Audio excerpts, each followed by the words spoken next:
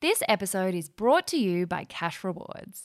I had no idea. I was lost and I thought I don't fit anything. I never fit into groups at school either. I was always like an outcast and I felt weird. But now this is where I'm meant to be and it's such an amazing feeling. And if I could tell myself back then anything, I would say hold on, like just keep going because you're going to realise that you're going to be where you're meant to be, but you just don't know it yet. You're just going to keep going, keep working at it. People think if you're passionate about something and you make a job or a career around it that you never work a day in your life. I think it's bullshit. You work every day of your life, but you still enjoy it and it's the passion for it and the results that you're getting by reaching these people or whatever it is that you're doing, that's what pulls you through. And that's why you've got to focus on why you're doing this. Why did you start doing this? Why do you want to keep doing it? And then work your ass off.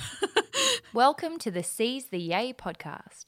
Busy and happy are not the same thing. We too rarely question what makes the heart sing. We work, then we rest, but rarely we play, and often don't realise there's more than one way. So this is a platform to hear and explore the stories of those who found lives they adore. The good, bad and ugly, the best and worst day. We'll bear all the facets of seizing your yay.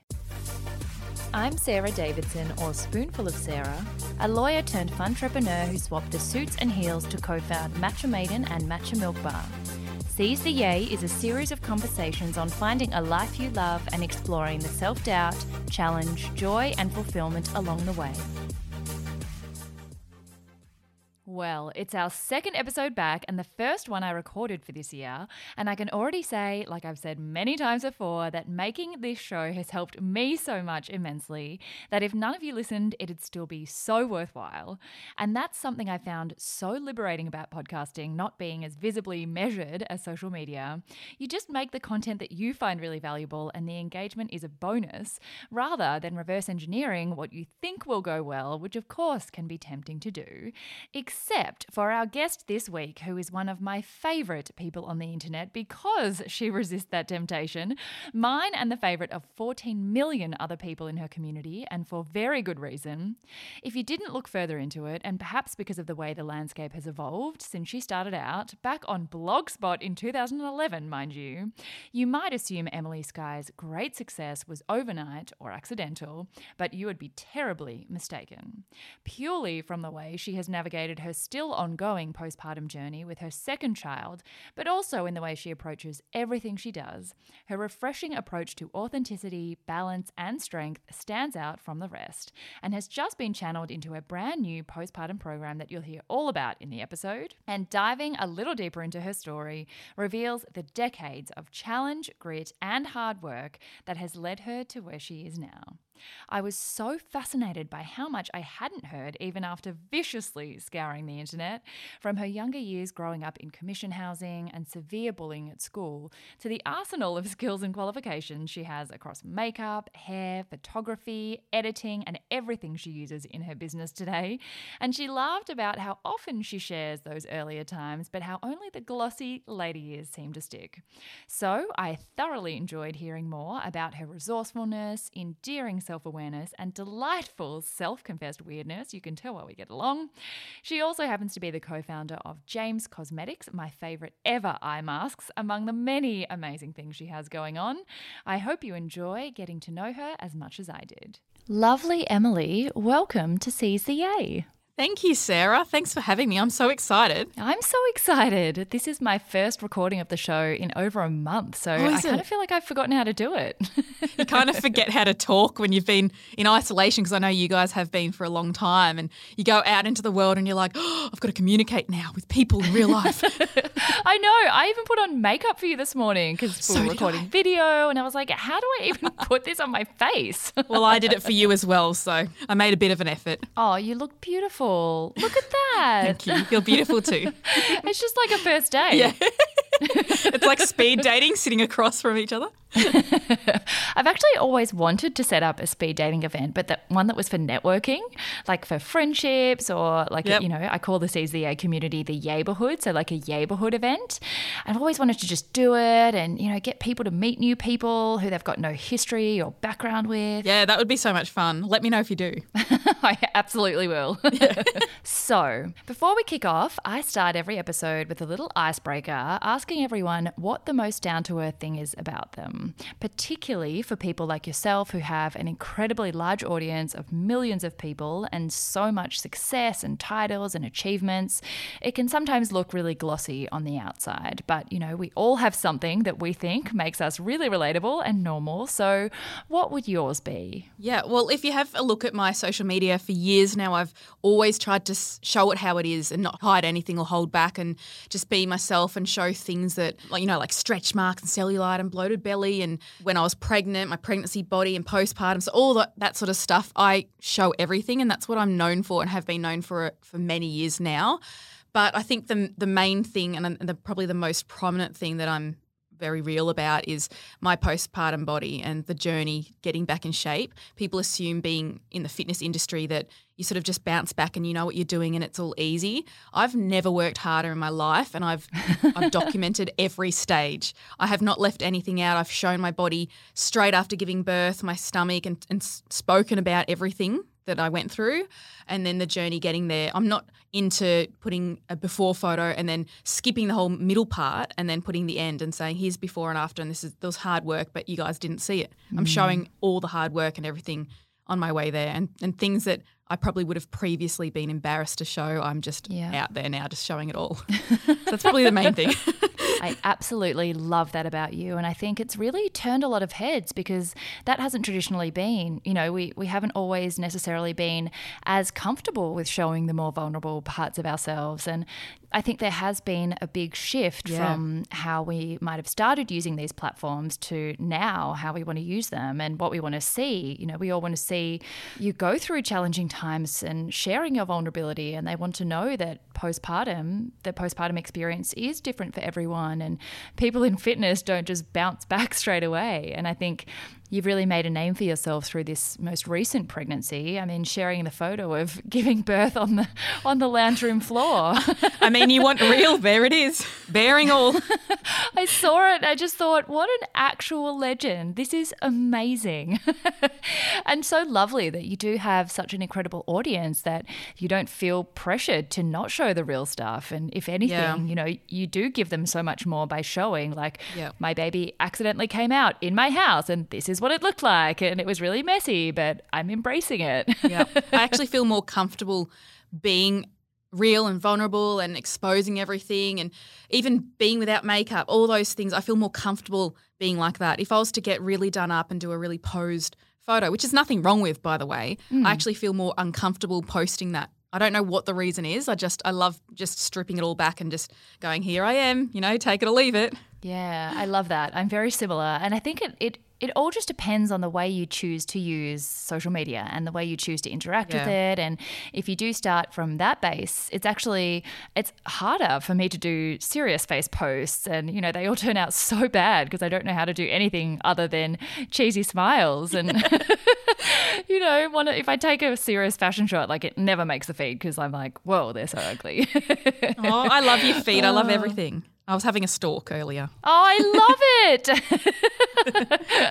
So one of the things I really love doing, as we discussed just quickly, before we started recording, is taking everyone back through all the chapters of your life, and particularly the ones that don't get hashed over as often, like back in childhood, because I think we forget that everyone started from somewhere. Everyone had a childhood without knowing what their purpose would be, and we've all been through so many chapters that just, obviously it doesn't make sense to talk about them all day, every day, but I like to go through your way, TA, and remind everyone that there were times where you didn't know who you were and where you weren't as comfortable with sharing what you do and how much you do, and it took a lot of different iterations of yourself to get to where you are. So let's start with your childhood. Tell us about young Emily. I know you were actually quite insecure as a child, which I found really interesting. So talk us through that.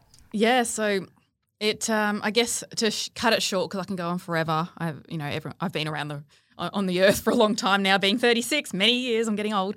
But when I was young, I was, as you're saying, very shy, insecure with myself, had no self-worth at all. I was probably the most shy person you could ever meet. When I was at school, if I was asked to talk in front of the school, like say in even just the class, if you had to get up and read or whatever, I would panic and I'd actually have ringing in my ears, clammy hands, I'd be shaking. I was so bad. Wow. So my biggest fear ended up being talking to crowds and on TV, which I've actually done many times now and I've overcome, which is an amazing feeling. But I was just what you wouldn't think I would be. Like looking at me now, you would never think that I would be like that.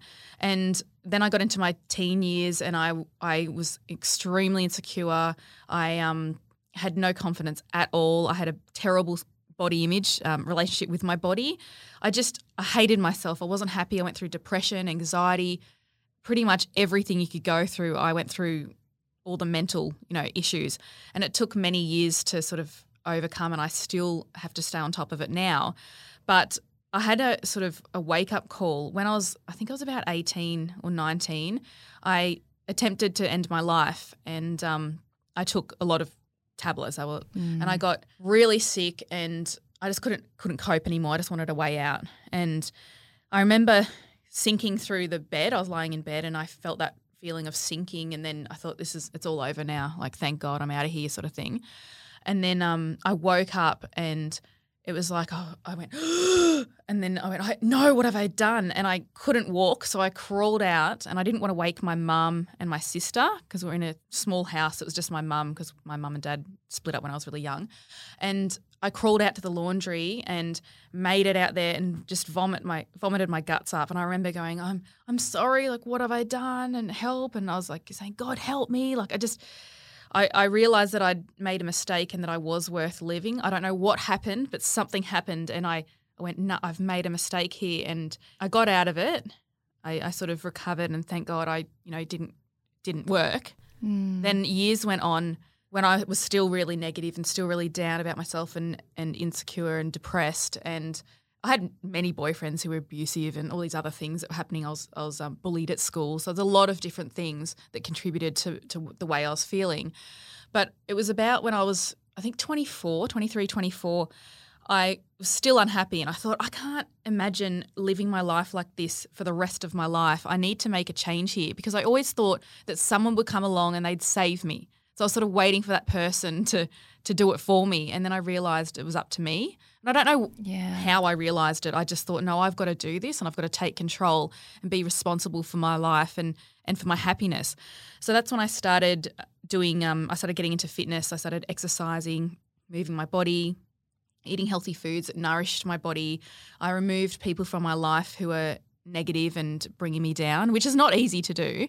It was really hard and it was painful to do, but I did it. It was probably one of the best things I'd ever done. And then I started surrounding myself with more positive people who wanted to see me happy and succeeding and doing well. Then I was still into fitness then, even more so. I started feeling amazing. I started lifting weights. I wanted to get really strong because I was really skinny before. Not that anything's wrong with being skinny, but I was like a twig and I wanted to be strong. I wanted to have muscle. Yeah. So I started lifting muscle and I started lifting muscle. I started lifting weights and got muscle. Dem games. And then, yeah. And I felt powerful and I felt like superwoman or something. And I just became obsessed with that feeling. And I thought, I've got to spread this to the world. And we're going back like how many years? 12, 13 years, a while now. And it wasn't a thing. Like women barely ever went to the gym and lifted weights. They were on the cardio machines. That was pretty much it. Yeah. So I was like abnormal back then. And people were still saying things to me like, you're looking too manly, or you're taking it too far. And I don't want to lift weights because it's bulky. It bulks me up. And I thought, no, I got to educate these women because lifting weights is amazing. You're going to feel amazing. It's not just how you look, it's how you feel, and you feel powerful, and it translates into other areas of your life. And I finally believed in myself. And then years went on and I was modelling as well. So I don't know why, but I thought if I model, I'll have more confidence in myself. And it did the opposite. It made it worse. The comparison thing, competing with everyone else, and rejection as well, which I struggled with big time, was not good for me. So I said goodbye to that modelling, and then went into fitness modelling. And I don't know if you can call it modelling, but just basically chose my health and fitness over all of that other stuff. And then I thought I got to make it my mission to spread everything that I can to the world, everything that I've learned along my journey, and somehow have a positive impact. No matter how big or small it is, I need to have a positive impact on people. And here I am how many years later, still doing it and still loving it. So I tried to cut that kind of short, but I do talk a lot. So sorry about that. No, it's so interesting. I absolutely love that. And, I do so much research on our guests before they come on, and particularly to uncover the stuff that isn't as readily available about their story. And there's hardly anything about that initial phase of your life, which is so formative and explains so much more of why you're motivated to do what you do now. Yeah. And I think people really underestimate people who are successful and assume it's been a smooth sailing ride. And I don't think I'd even read once, even after scouring the internet, that you'd had a suicide attempt. And these are the things that in someone else's journey, hearing that you were able to get through that and take control of your life and make good choices that, led to a really fulfilling and exciting life, this conversation and you sharing that could be the thing that helps them make a turn. Yeah. So I don't get sometimes why we skate over all of the earlier times in people's lives and go straight to the glossy, Yeah. It's so exponentially more impressive where you've gotten to now, knowing that's where you came from and that's what you had to get through to get to where you are now. And everyone's got a story, and everyone who's successful, like you're saying, there's been a reason why they are where they are now, and there's a whole history there that, like you're saying, that people miss. And I have told the story many times, but it just doesn't seem to be as prominent. I think people love the gloss. They think they want to see real, and I've had this conversation before with people, but they think they want to see the real stuff, but when you put the perfect stuff out there, for some reason they love it. Like the end result, the pose things, the polish, the feeds that are all curated. People seem to love that stuff. Not that they don't love the real stuff too, but it's just an odd one. They think they want to see it, but at the end of the day, they want to see something they can aspire to that may be unrealistic. And I think trying to be like anyone else is unrealistic anyway. But they love the idea of the romance or the glamour, or you know what I mean? I don't know if it's coming across what I'm trying to explain, but they love that idea of it. No, it is, yeah. Yeah. But yeah, it's so important. And I love showing the end result and, building up the story to show where you've gone, because that is what is really aspirational, and it does show that you can build an incredible audience without, being born into money or knowing someone who is a trainer or having a shoe in the door. You can totally do that. And I think it's so beautiful to show that people also pigeonhole themselves very early in life. So if they have really low self-esteem or are insecure as a child and don't like public speaking, they might look at what you do now and go, oh, well, I could never do that. But I love that you were that person and you went, I actually don't want to be like that. So I'm going to train myself out of those things. I read this quote the other day that was something like, you don't have to have a great past to have a great future. And I think often we believe it's too late for us. Like, I've already gone too far. I'm already stuck in my ways, but it's never too late. Never too late. You always have a choice. And you can do anything. And you know what? It takes a lot of time too. So I don't want people to be deterred from it because they realise that it takes a lot of time and effort and you've got to be consistent. And that's with everything. If you want to get a fit body and you want to feel good, you've got to train many times. You've got to be consistent with your training and your healthy eating. If you want to have a healthy mind and relationship with your body, you've got to train yourself to be that way and be consistent with it. But everything takes consistent effort, deliberate effort. So you're not going to get results overnight. It's like with my mental health, it took years to get to where I am now, and I've got to stay on top of it and practice it. It doesn't mean I don't go back to feeling shitty or getting those sort of depressed feelings, but I know I'm aware now and I know how to get myself out of there. Yeah. And stay on top of it. Yeah, that's so important. So when you were, back in the high school days of when you were going through a lot personally, did your plan for the future come up? Like, did you have an idea of what you wanted to be and what career and success looked like? Or were you just so busy dealing with everything that you were just getting through? Like, I think it was Greenpoint High School and, what were your aspirations for life? Well, I went to a few different high schools because I was bullied, so I kept getting moved. And then my mum actually put me in this, it's called Greenpoint Christian College, and she actually worked there. So she was a single mum and we lived in, I don't know if people are familiar with this, but housing commission. So we didn't really have much. And my mum worked at the school for free so she could pay for my sister and my schooling so that we didn't have to put up with the bullies, which was amazing of her to do. And I remember distinctly being in the library at school and we were doing these, it was kind of like a quiz or something like that to find out what you would like to be when you're older and sort of what which direction you should go in.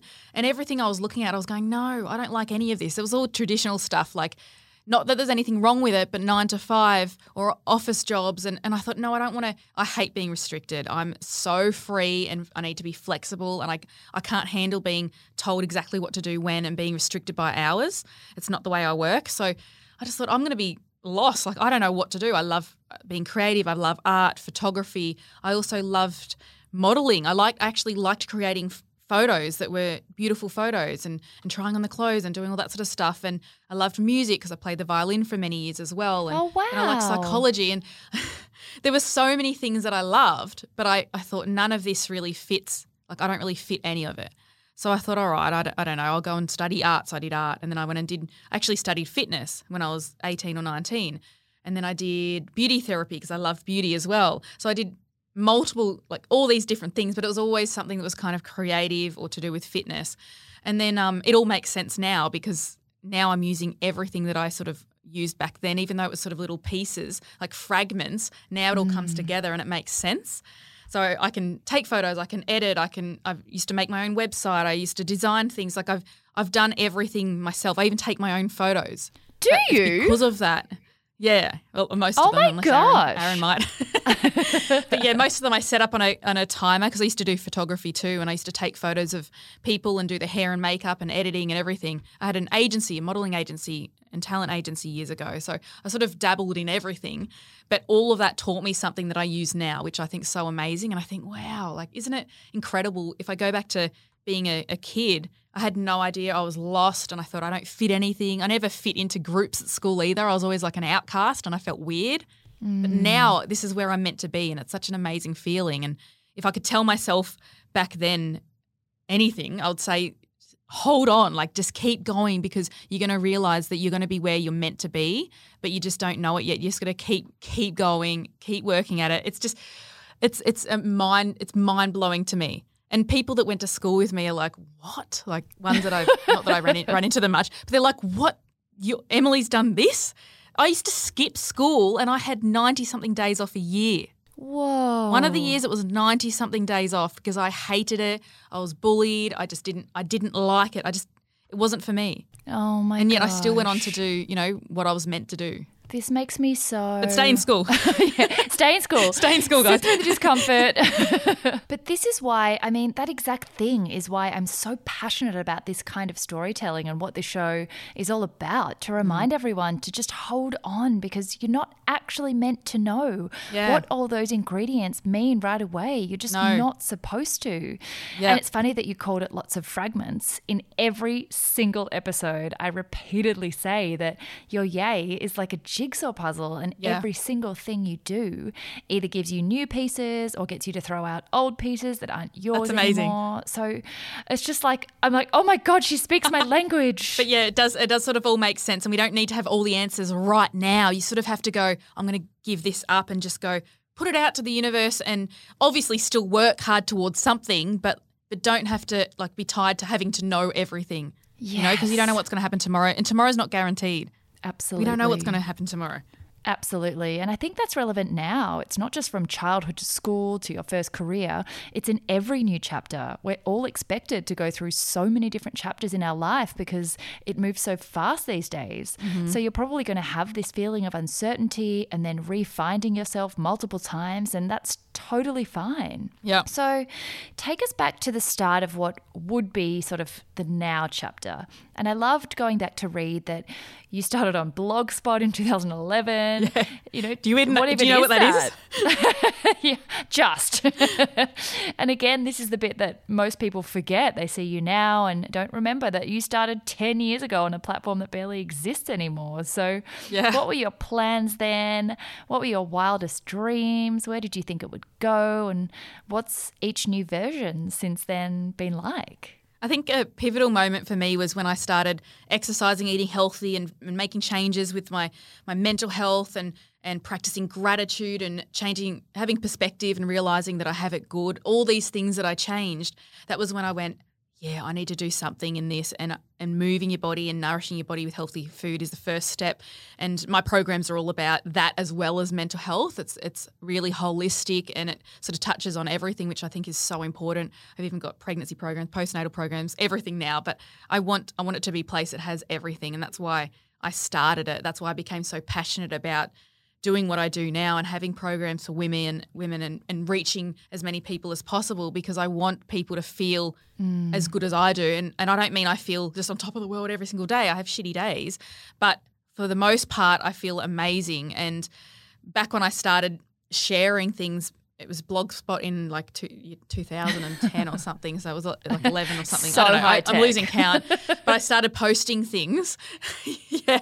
I started posting things that I was doing and the training I was doing and what I was eating. And it was, if I look at it now, it's terrible and unhealthy, because I started competing and I was, doing those comps where we're up on stage flexing and all those things. And it's far from healthy, but it sort of started, that's when I started my journey, and I learned and I kept learning, and I do keep learning now. I never give up. But it was weird back then because no one really knew, like as I was saying before, no one really knew much about lifting weights and the benefits for women. So that's why I guess I realised that's what I was getting to. I get so off track because I get excited. But the moment Me too.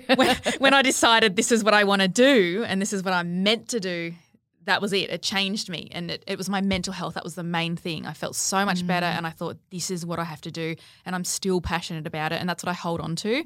And not that people think if you're passionate about something and you make a job or a career around it that you never work a day in your life. I think it's bullshit. You work every day of your life, but you still enjoy it, and it's the passion for it and the results that you're getting by reaching these people or whatever it is that you're doing. That's what pulls you through, and that's why you've got to focus on why you're doing this. Why did you start doing this? Why do you want to keep doing it? And then work your ass off. Totally. It's tough work. And I love that, you kept bringing it back to the why, like why are you doing this? And one thing I've learned recently is that, the why, it stays consistent. It might change a little bit, but your why is what keeps you going. But the how is meant to change. So the blog spot that you started with was the how at the beginning. Yes. Whereas now it's a fully blown app. Yeah. It's got all these many different amazing programs. Everything. But something that, I did a little survey at the end of the year, and something people wanted to hear more about is, we do often have people on the show who have incredibly big, successful businesses now, but I'm trying to remind them that you didn't start with that. The beginning was without any of that. So how do you start? What is the first, when it's not the app, what is the first how? You don't start like that, No.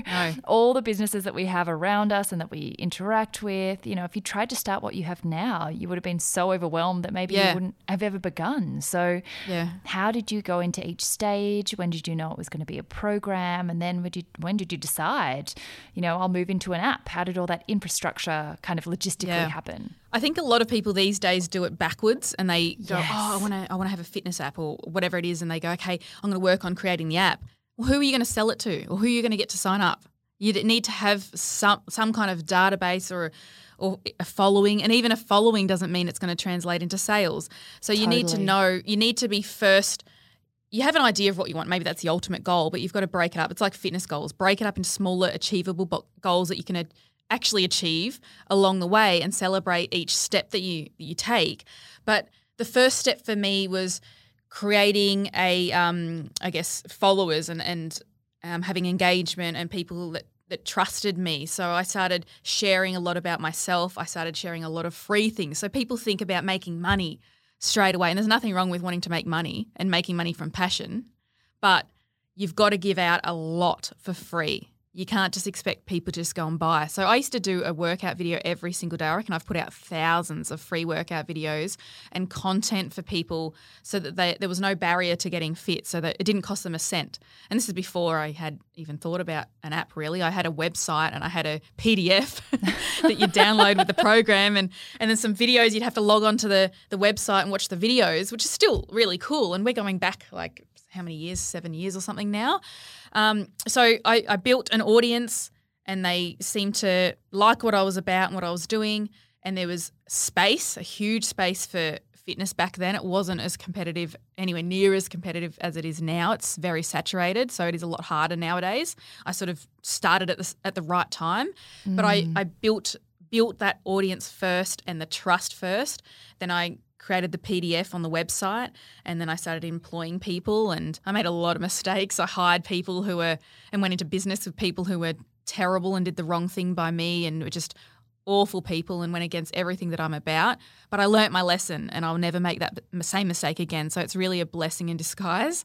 At the time it was horrible, but you come out of it and you go, yeah, I'm glad that happened. Now I can see it from a mile away in other people. But you've got to then when you build your team, you need to know that you can trust them, and you don't always know. You've got to take risks, but have eyes on everything is one thing that I always say to people. You've got to make sure that you're watching everything that everyone's doing, and don't just assume they're doing what they say they're doing, and don't assume that if they're qualified in whatever it is, marketing or whatever, that they actually will do good marketing for you. So learn as much as you can about every part of the business. Do as much as you can as possible at the start yourself. And then when you reach a point where you need to have those people and hire people, then do so. But always watch what they're doing, and don't just sit back and go, oh, yeah, I don't need to know about this because the expert's doing it. You need to have knowledge, and then keep researching. So especially social media, obviously I have social media businesses, a couple of them, and it's always changing, as we all know. People barely ever see your posts anymore, and trying to get engagement and growing is a lot harder these days. So you've got to make sure that you keep it engaging, keep your content engaging, and keep getting attention. So there's one thing to want to spread something to people that it is something that you think they'll get something good from, and posting a photo of a flower or a tree and then writing something that's really meaningful, that's impactful. It's just not going to get the attention. You've got to have thumb stoppers. You've got to post things that'll get people's attention and make sure that they go, oh, what is this? And then they read, or the first line is like another thumb stopper and something that they go, what is this? And they keep thumb reading. Stopper. And that I love that. Yeah. But you've got to think of these things, and that if you want an online business, that's just what you've got to think of. It's not good enough just to have a good product and you think, oh, everyone could benefit from this and this product's amazing. How are you going to get people to trust you and want and have an interest in it? So building up from see, I get off track. Building up from the PDF, then I started an app, and it was a free app again, because I'm actually not good at the whole money thing. I've never been focused on it. I'm exactly the same.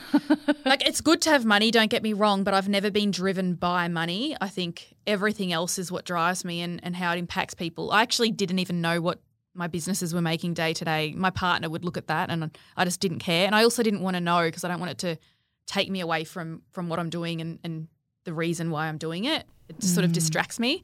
So we started the free app, and I wanted it to be free so that people, again, had no barriers for entry to fitness. And it was daily workouts, so every day they'd get a free workout. And then it was costing so much, like I'm talking hundreds of thousands a month to keep it going, and it was just making no business sense. Like that's where I really struggle with it. So luckily I've got partners that know what they're doing with that sort of stuff, and they're like, you can't keep doing this sort of stuff. Like it makes no sense at all.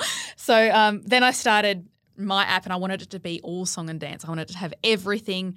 I wanted it to go from daily workouts, just the standard program, to pregnancy, to post-pregnancy, it's got Start Strong, which is a beginner's one. Then it's got abs to core challenges, booty challenge. It's got everything that you can imagine.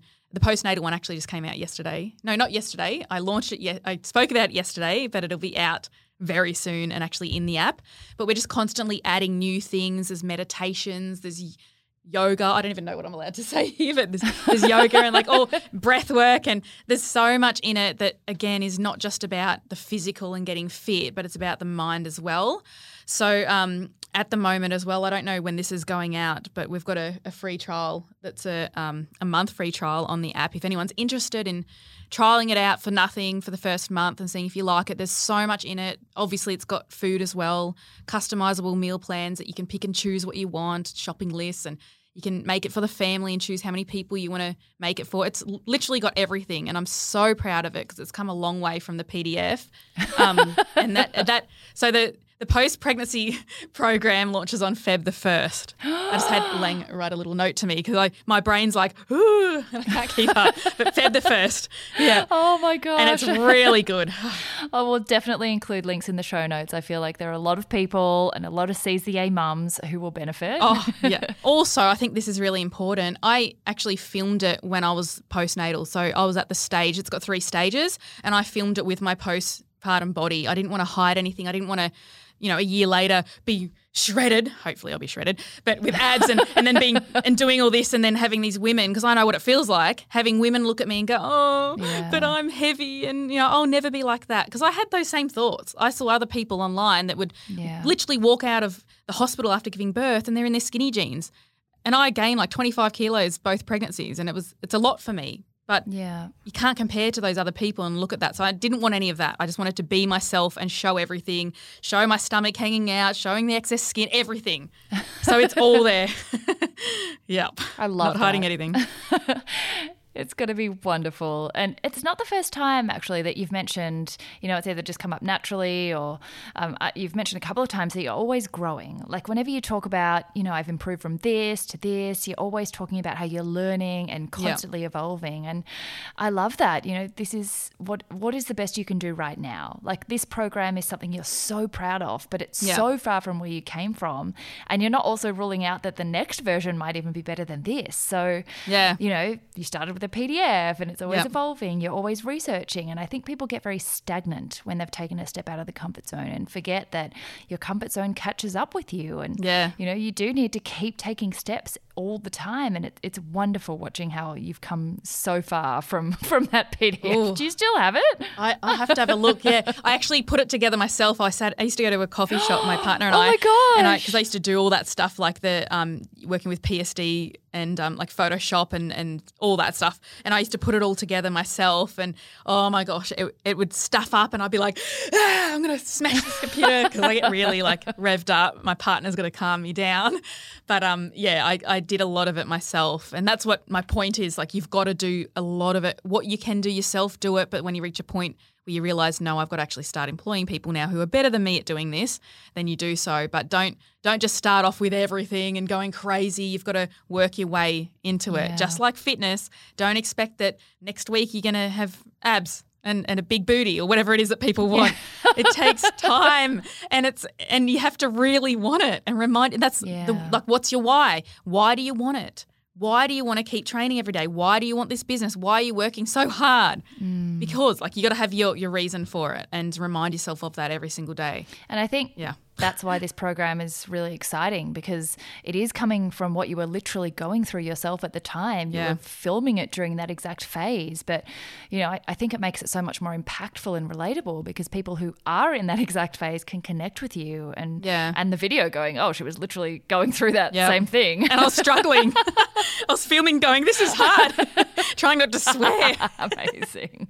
Just a quick word from this week's partner in Yay who, wait for it, helps you get cash back when you shop online from over 1,500 of Australia's favourite stores. Could you be seizing any more yay than shopping up a storm at places like The Iconic, Maya, Amazon, Booking.com or even Menulog, but getting rewarded with cash for doing so? Or with Valentine's Day coming up, what a perfect excuse to treat yourself or your beloved and get some money back in your pocket. I know, it sounds way too good to be true, but Cash Rewards get paid a commission from retailers they partner with, and then they share that with you for you to withdraw from your bank or PayPal account. You can get up to 40% of your cash back when you sign up for free to join myself and a million other Aussies who are already getting Cash Rewards. So your kind of more recent chapter has obviously been becoming a mum to Mia and Isaac. What has motherhood changed for you? How has that added new depth or new perspectives to your journey? And I want to wrap that up in the sort of entry into the next section, which is the NATA, which is really the challenges we've kind of touched on, quite a few of them, but We've mentioned briefly self-doubt, but also Yeah. comparison, and in an increasingly saturated market that's very digital focused, where all details of all our lives are in each other's faces all the time.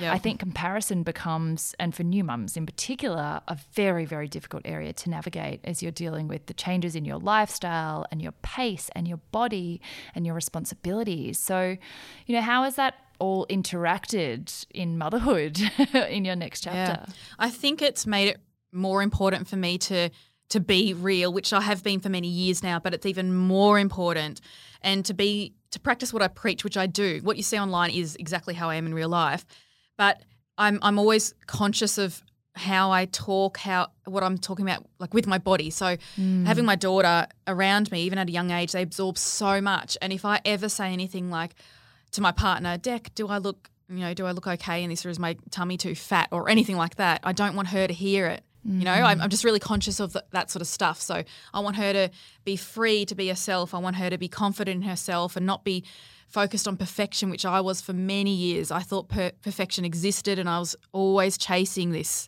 goal that was completely unattainable, and it was horrible, and it sets you up for failure. But I'm teaching everything that I guess I learnt through the hard way. Not that there's anything wrong with working through it and going through all the hard things, because you really do learn as long as you do learn from it. But hopefully she won't have to go through a lot of the things I went through, especially with depression and being suicidal and things like that. Just teaching her as much as I can, and also about comparison as well, which is huge for me, which I went through myself. I always used to compare myself, and having confidence in yourself and self-belief. Another thing that I struggled with, and I still have days where I feel like, I'm not good enough for this. Like, there's always something. It was always along those lines. I'm not good enough. That was something I always used to tell myself or tell other people, and I stopped doing that. So being conscious of your words, what you're thinking, just so much stuff that I've learned, especially about mental health and your thoughts, and taking control of it, and then being more positive and practicing gratitude and all these things. I'm even now just starting with my 3-year-old, trying to teach her so that hopefully she doesn't go through all that stuff. I could go on forever because there's so much to talk about with this topic. No, I love how passionate you are about, I feel like it's something you've been very vocal about, and the message is really getting through, even to people like myself who haven't had children yet. I'm keeping all these in the bank for, when that chapter of our life does begin. It's, how passionate you are about non-comparison and being, a big figure on a platform that makes that very difficult sometimes. Yeah. It is so important to have the right strategies and barriers, because I feel like there's no area like early motherhood where people will judge what you do and also tell you about it. Oh, yeah. Like, people comment on each other's lives all the time anyway, but if you're ever going to get like viciously passionate hatred or comments just on what you're doing, I feel like early motherhood, every mum kind of feels like they can comment on what everyone else is doing, and and they're all experts. I know you're really passionate. Oh yeah.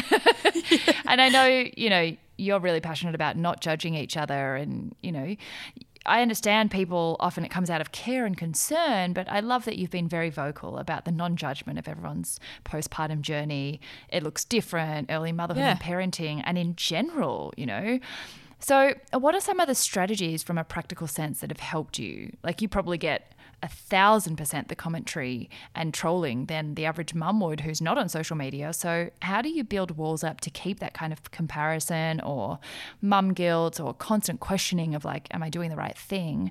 How do you keep that in check? Yeah, it's hard because being a natural doubter, I used to always doubt myself, and I still do, and it's something I have to stay on top of. I always think that I'm wrong and everyone else is right, and I start panicking, be good if I could speak, panicking about it. And I think, oh no, I've got to do this. And my partner's like, what are you doing, Em? Even with fitness stuff, like, I'm an expert. I've been doing this for many years now, and I will question myself. But I think it's good because at least I go and research and work out whether what I'm doing is correct, and I'm always updating my knowledge. But always second guessing myself, it's something that I seem to do a lot. So I always work on it now. And having confidence in what I'm doing as a parent, because I know what's best for my kids, and my doctors, of course, well, they're doctors, actual experts, not just people who think they're experts, but they don't know everything. So because I think it's one of the negatives, I guess, and there's many negatives about social media, but putting so much out there you're susceptible to getting all this judgment and criticisms, which is really difficult to deal with. But you've got to go, okay, well, are they coming? Is it valid? Is that something that they are genuinely trying to help you, and do they know what they're talking about? And do I know better, or are they just doing it because they want to criticize and be nasty, which a lot of the time they do. I've had people tell me when I was pregnant, oh, I hope your baby dies, and horrible things like this. Like, I've had the most awful things said to me, and I don't know how or where it comes from, but it must be from a place of pain, clearly. But dealing with that is really hard, and you've got to go and say, okay, well, they're not in my life. They don't know me, and I don't care about what they think of me and their opinions, because they're not experts in that field, whatever it is, and they don't truly care about me. It's not from a place of love. So constructive criticism is when it's from a place of love, someone truly cares about you, or they are actually experts in it. Otherwise, the rest of the opinions and comments and everything, you don't need to take it on. And I've actually got to practice removing it. I visualize and I have a process of what I go through, like when I'm getting hate or opinions, and I get overwhelmed very easily. So when I'm getting to that point, I do these things, and some of it is practicing breathing properly and meditating and training. But I visualize when someone's throwing a hateful comment to me or something that makes me feel anxious, it attaches to me. So it's like all these people are attaching to me on this like big string or whatever. And then I visualize cutting them and then throwing it away. And just doing that process makes me feel free. And I go, oh, wow, I don't have to actually take that on. I don't have to actually own that. It doesn't mean anything. It's just their opinions. It's like buttholes, everyone's got one, right? Their opinions. But like, send it away. But you don't have to like take it on as like it's real. It's not. It doesn't mean anything. So everyone has their own way of dealing with things, and they can find whatever works for them. But that's something that works for me, and it really does help visualizing that. I really like that concept of triaging as well, making sure you do kind of look at them all and separate the ones that are coming from a place of love from the ones that aren't, because it is important to be able to take constructive feedback when it's helpful and if it is coming from a place of love. But you do have to, distinguish those from the ones that aren't. And I think people really do forget that there's a person on the other end. And, you know, because when the numbers get into the millions, like 14 million, your community, I think they can disconnect from you as a human, like that they would see on the street, and forget that even if it's stupid and even if it's not valid, of course you know it's stupid, but it still hurts. Yeah, absolutely. Of course you agonize over it. It's so natural. And you know what they say? They say, well, you put yourself out there, so you should, be prepared for this. Yeah, okay, well, I choose to put myself out there, but nobody should put up with various forms of, I guess, bullying and criticisms and things like that. No one should put up with that, and they really need to be responsible for their words, because words have power. Absolutely. And I guess it's always going to happen, but that's another thing I'm going to teach my kids too. All of this that we're talking about. That not to, take on what people say as being the truth, because it's not, and being really confident in yourself and having armor as well, metaphorically speaking. I love that. And those visualizations also really help if anyone's listening and looking for practical tips. Visualization is so powerful and it's so true. Deep breaths. People do often excuse it by saying, well, you put yourself out there. And I absolutely believe that putting so much content of our lives out there does mean we have to be ready for scrutiny, but that scrutiny is different to just outright bullying. Nothing excuses that, no matter what people put out there, but especially not if you're putting out things to help other people. I just think nothing excuses behavior like that. Especially their intention out of it. Their only intention is to hurt. So it's not to help, it's to hurt, and that's the complete wrong way to go about it. So we don't need to listen to it. Yeah. I mean, they say it and it hurts, but then you go, okay, not listening. See you later. Yeah, I love that. Just put on your armor. Exactly. So the last section is Play to Yay, which I, again, everyone listening have read your survey answers and know that I always leave this to last and don't leave owner time for it. So I've left a little more time than usual. And it's actually my favourite section where we strip back all of the productive mum Emily, trainer Emily, app owner Emily, Emily, owner of James Cosmetics, one of my favourite eye masks that I was wearing literally last night and today with so much going on. It's just so hard to remember that that we have an identity that's just joyful, that's, you know, what you want to do when you have nothing else to do, and we never have nothing else to do. So we have to artificially create those moments in our life. But if you don't, you know, you're not here to just work and die. And as you mentioned, even if you love your job, you're still working and you still need time away from it, even if you love every minute of it. So how do you play? What are the things that you do, you know, if you do make time for, that are just like downtime, just brain off? Like they can be as stupid or as fun or as childlike as you want. And I think this is where we let the inner child come out. They're usually pretty juvenile, childlike activities. I'm very immature, and I hold on to my immaturity because I love it. I love being free, and I love now that I have kids that I can actually go back into that, like tap into my childhood again, and maybe even do things that I never got to do. But I love playing. I love doing puzzles. Actually, every day, almost every day, I'll do a puzzle with my daughter, my 3-year-old. And I find doing the puzzle so therapeutic, and it's so good because you're not on the TV, you're not on the phone, not on the computer. I've actually made a deliberate effort to not be on it so much. I get on, do what I need to, and I put the phone down. I don't need to be on there. I don't need to read people's responses anymore. Sometimes I'll skim through just to get feedback because feedback's important, but I generally have a good idea of what I'm doing now because it's been so many years. But I just don't linger on there. I don't need to scroll. I don't need to go and look at other people's things. Just get off it, put it down. And my daughter actually a while ago, it was a few months ago, and it was in a time where I was working on the business. I'm always working on the business, but I was really, you know, every hour basically doing something, and I was working on my phone, and Mia, my daughter, comes up and she goes, no, and she grabs it and she's like, no, and I went, yeah, you're right. Wow. I'm putting it down because you're more important. And I went, remember this, Em, and you don't want her to grow up having memories of this phone between us. Yeah. So I always put it down now. I'm not even on it. Barely ever now. It's so amazing, and it makes me feel so good because I was getting really overwhelmed. I take on everything. I'm a really sensitive person, and I care about everyone, and everyone's always messaging with their problems, which is terrible, but I can't help everyone. I've got to make sure myself is taken care of, my family. I can't help everyone, and that's okay. But I feel like I need to, so that's something that I've done and put into practice to make sure that I'm not getting overwhelmed. So I do the puzzles. I dance with my daughter badly because I'm a terrible dancer, if anyone's followed me. I post a lot of my bad dancing. It's even in the program, actually. It's as like it's cool downs and warm-ups and stuff in the program, me dancing really badly. So if anyone's Oh my interested, God, I love it. so even in the programs, like me being real.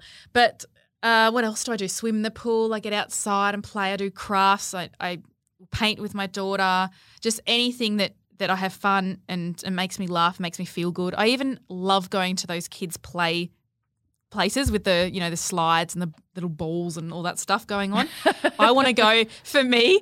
And my partner's like, oh, you're not taking Mia there for her. You want to go. And I'm like, yeah, but she gets to, you know, enjoy it as well. But I love that. And I don't think people should hold back. There's a time to be mature, of course, but I don't think we should really – I think we're sort of, for whatever reason, we feel like, or we're taught that we can't be like that. You know, we've got to be serious all the time, but we really need to have fun and play. And it is so important for our mental health and for your family. Absolutely. Yeah. That was like my biggest breakthrough when I first moved into Matcha Maiden was, you know, I went from corporate to health and thought, you know, I was going to be the picture of health because I ate a broccoli and did yoga and went to spin, and I had no joy. There was no just playing to let off steam, and no just free play. I couldn't be silly, and even when I submitted the book proposal for Seize the Yay, the publisher was like, do you want to use yay? Like, isn't it a little bit juvenile? And I was like, that's why I want to use it, to counteract the seriousness of everything in life and how we're so adult and responsibility focused. And it's very hard for people like us to not be productive and not use our time usefully all the time. And I've had to almost practice integrating downtime into my life, which sounds so confusing. Oh, I know what you mean. I had to do it too because you feel like, no, I've got to be doing this. There's always something to do. There's always, if you've got a business, there is always work to do. But you've got to go, do I want to reach 90 or whatever and go, did I enjoy that? Like I had these business and I did this and that, but did I enjoy the process there? So you've got to have playtime, you've got to have downtime. And something I really want to add as well is when you have a goal, you don't think that when you reach that goal you're going to be happy automatically. I think the happiness is in the process getting there. So when you break it down and it's a journey to getting there, you've got to find joy in it. Because if you don't bother. Absolutely. And not that it's not, there's times of it's hard and you're like, oh, this is a drainer, but you've got to find those moments. Yeah. So I always do that with everything I do. I agree with that so much. And I think when you do become really destination focused, the problem with that is then you get to the destination and you're like, well, now what now? Yeah. It's like you're never happy with it because there's always this static place. Yep. And if you're not enjoying any of the journey, I do think that's the people that end up at 90 and go, well, what did I enjoy? I didn't enjoy any of that. What was the point of it all? And exactly. No one's ever going to look back and think, I wish I had less fun. Yeah. Like, I just don't think anyone has ever thought that in their life. I wish I enjoyed myself less than I did. Well, people say, I wish I had more time, but time for what? So make use of your time doing the things that you enjoy more. And I also find that if I do take time to play, I'm so much better in my mind then when I go back to work, and I'm actually faster at everything because I'm more motivated. Totally. I'm less jaded. And I think that's what balance is. Yes, absolutely. And one of the things that I think is so wonderful with James Cosmetics, one of your other businesses of the many, many amazing things that you're doing, is encouraging us this year to put aside 20 minutes for you twice a week. It's not an overwhelming every day for an hour kind of thing. Yep. It's, just a realistic amount of time that's an easy appointment for us to put in our calendars and just, set it aside for ourselves. Exactly. And you've got to make an appointment. I put it in my calendar. I literally... As soon as I saw the wellness campaign, I put it in my calendar in the same colour as a meeting because otherwise I'll just, Exactly. And you're not going to let, like if you have a diary, and I say this with training as well, make appointments with yourself and don't let yourself down. Because would you let your friend down? Hopefully not. Or a business person or whatever. Like you don't want to let them down. Don't let yourself down. Why not have yourself on the same sort of thing, in the same category? Don't let yourself down. And because you're a much better person to everyone else when you're happy and you're doing these things for yourself. But practicing self-care is something that I have really had to start working on, just like you were saying, like it starts slow and you work into it. But you've got to set that time aside weekly, if not daily, even if it's 5 minutes.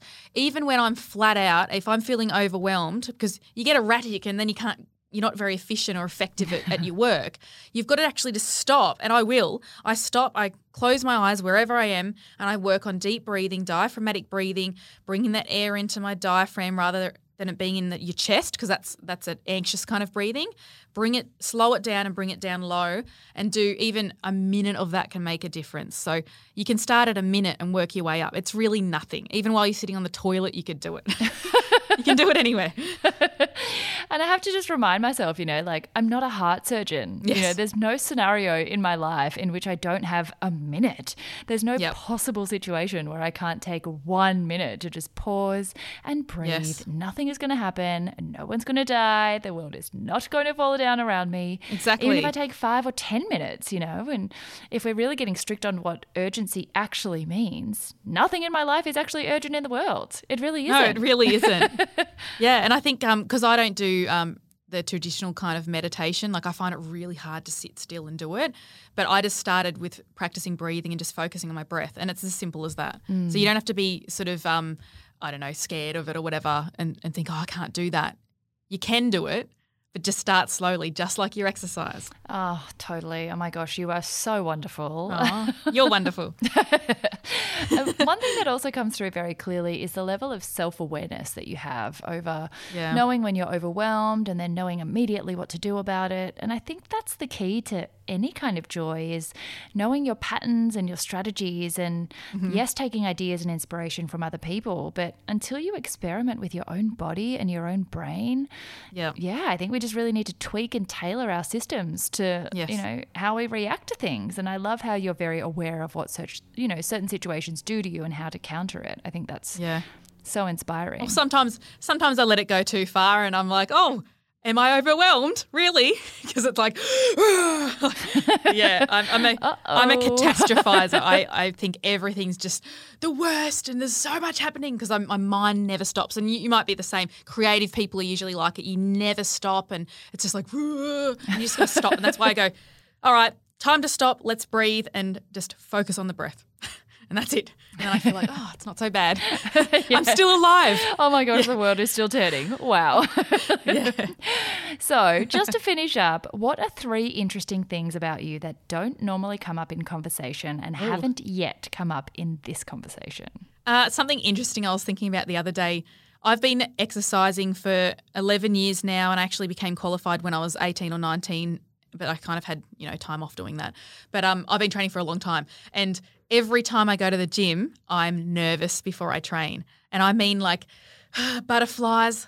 I can't breathe properly. And I tell my partner, Deck, in the car on the way, I'm like, I'm nervous. And he's like, why are you nervous? And I was like, because I know it's going to be hard, because I train hard. Yeah. But I get nervous every time. And I used to think I was weird and something was wrong with me, but I embrace it because I say to my partner, Deck, it makes me train harder. Like, it's the way I function. It gets my body, pumping with blood. Because I used to do sprinting when I was at school, and I used to get incredibly nervous before a race. I'd be vomiting and shaking and carrying on, but it gets the adrenaline going and I can go fast. Yeah, so I just go, it's just part of the way I am, and it's cool. So, I don't know if that's one. Then there's another something that's really fascinating. Weird. Yeah, so if people get nervous, it's that's totally fine. You'll probably smash it in the gym, so that's good.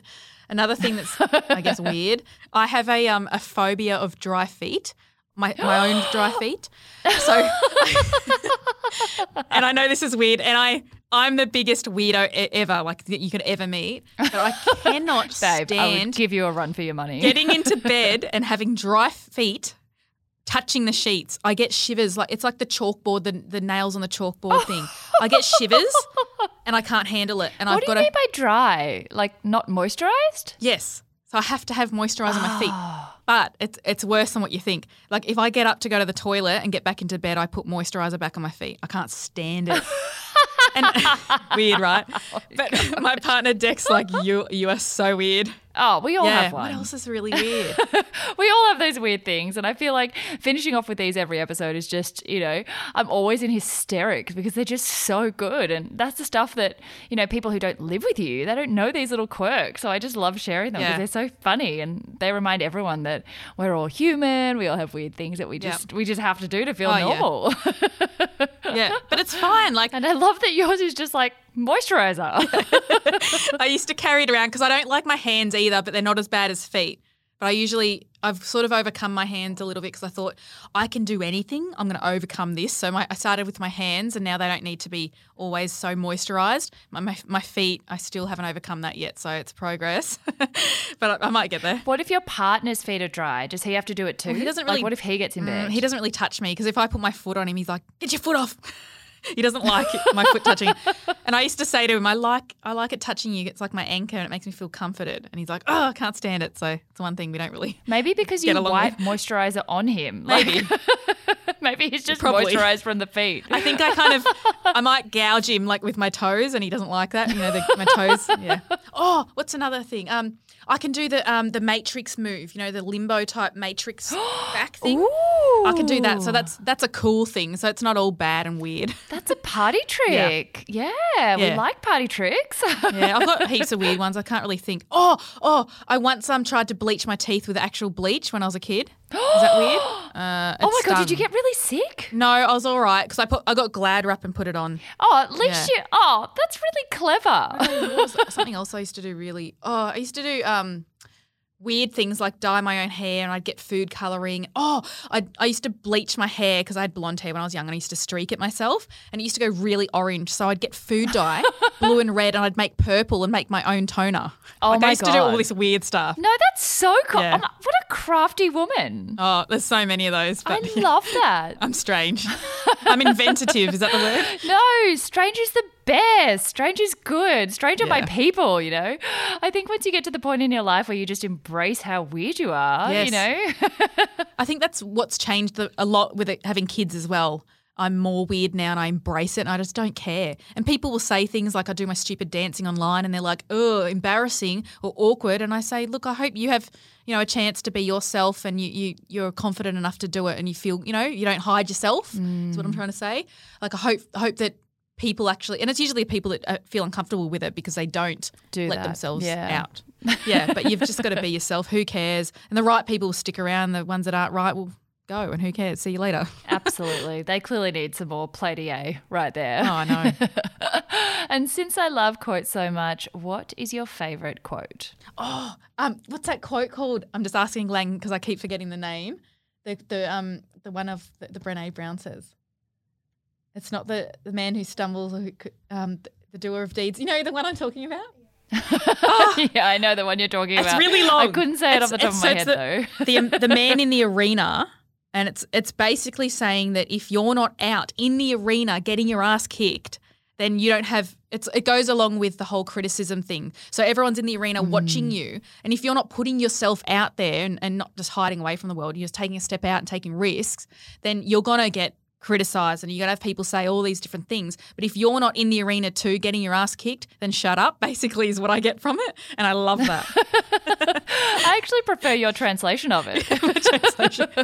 It's probably not even right, but it's what I get. Everyone gets what they need, right? Oh, do you want me to read it to you quickly? Yes, please. It's a shortened version, so it's by Theodore Roosevelt. It is not the critic who counts, not the man who points out how the strong man stumbles or where the doer of deeds could have done them better. The credit belongs to the man who is actually in the arena. And that's the shortened version, but go and have a look at the long one. Oh, no, but it has to go really with your good. Commentary. I really like that. I'll put the quote there and then your little interpretation. I love that. Something else, and I know we've been going on, but something else I really want to add to that is it goes along with the arena thing. When you're in the arena, meaning you've stepped out into the world and you're doing what you want to do, be prepared to get criticisms from people, but you've got to have in the arena, you've got to have the people sitting there who, like the critics, the ones that are going to be negative, sitting up in the corner. Then you have everyone else. You've got some other people who might love what you do. And then you've got to have the people who actually mean something to you, the ones that truly care and love you, like your family. They have to be sitting there too, and you've got to listen to their opinions first and not just always be going towards the ones who are the negative ones, because as humans we always focus on that for whatever reason. But you've got to be prepared for all of them and have them there ready. So before I'd go on TV or do something that I was afraid of, I'd imagine the arena and everyone in there and my message and getting my message across and why I want to get it across, that it's going to help people. I focus on that.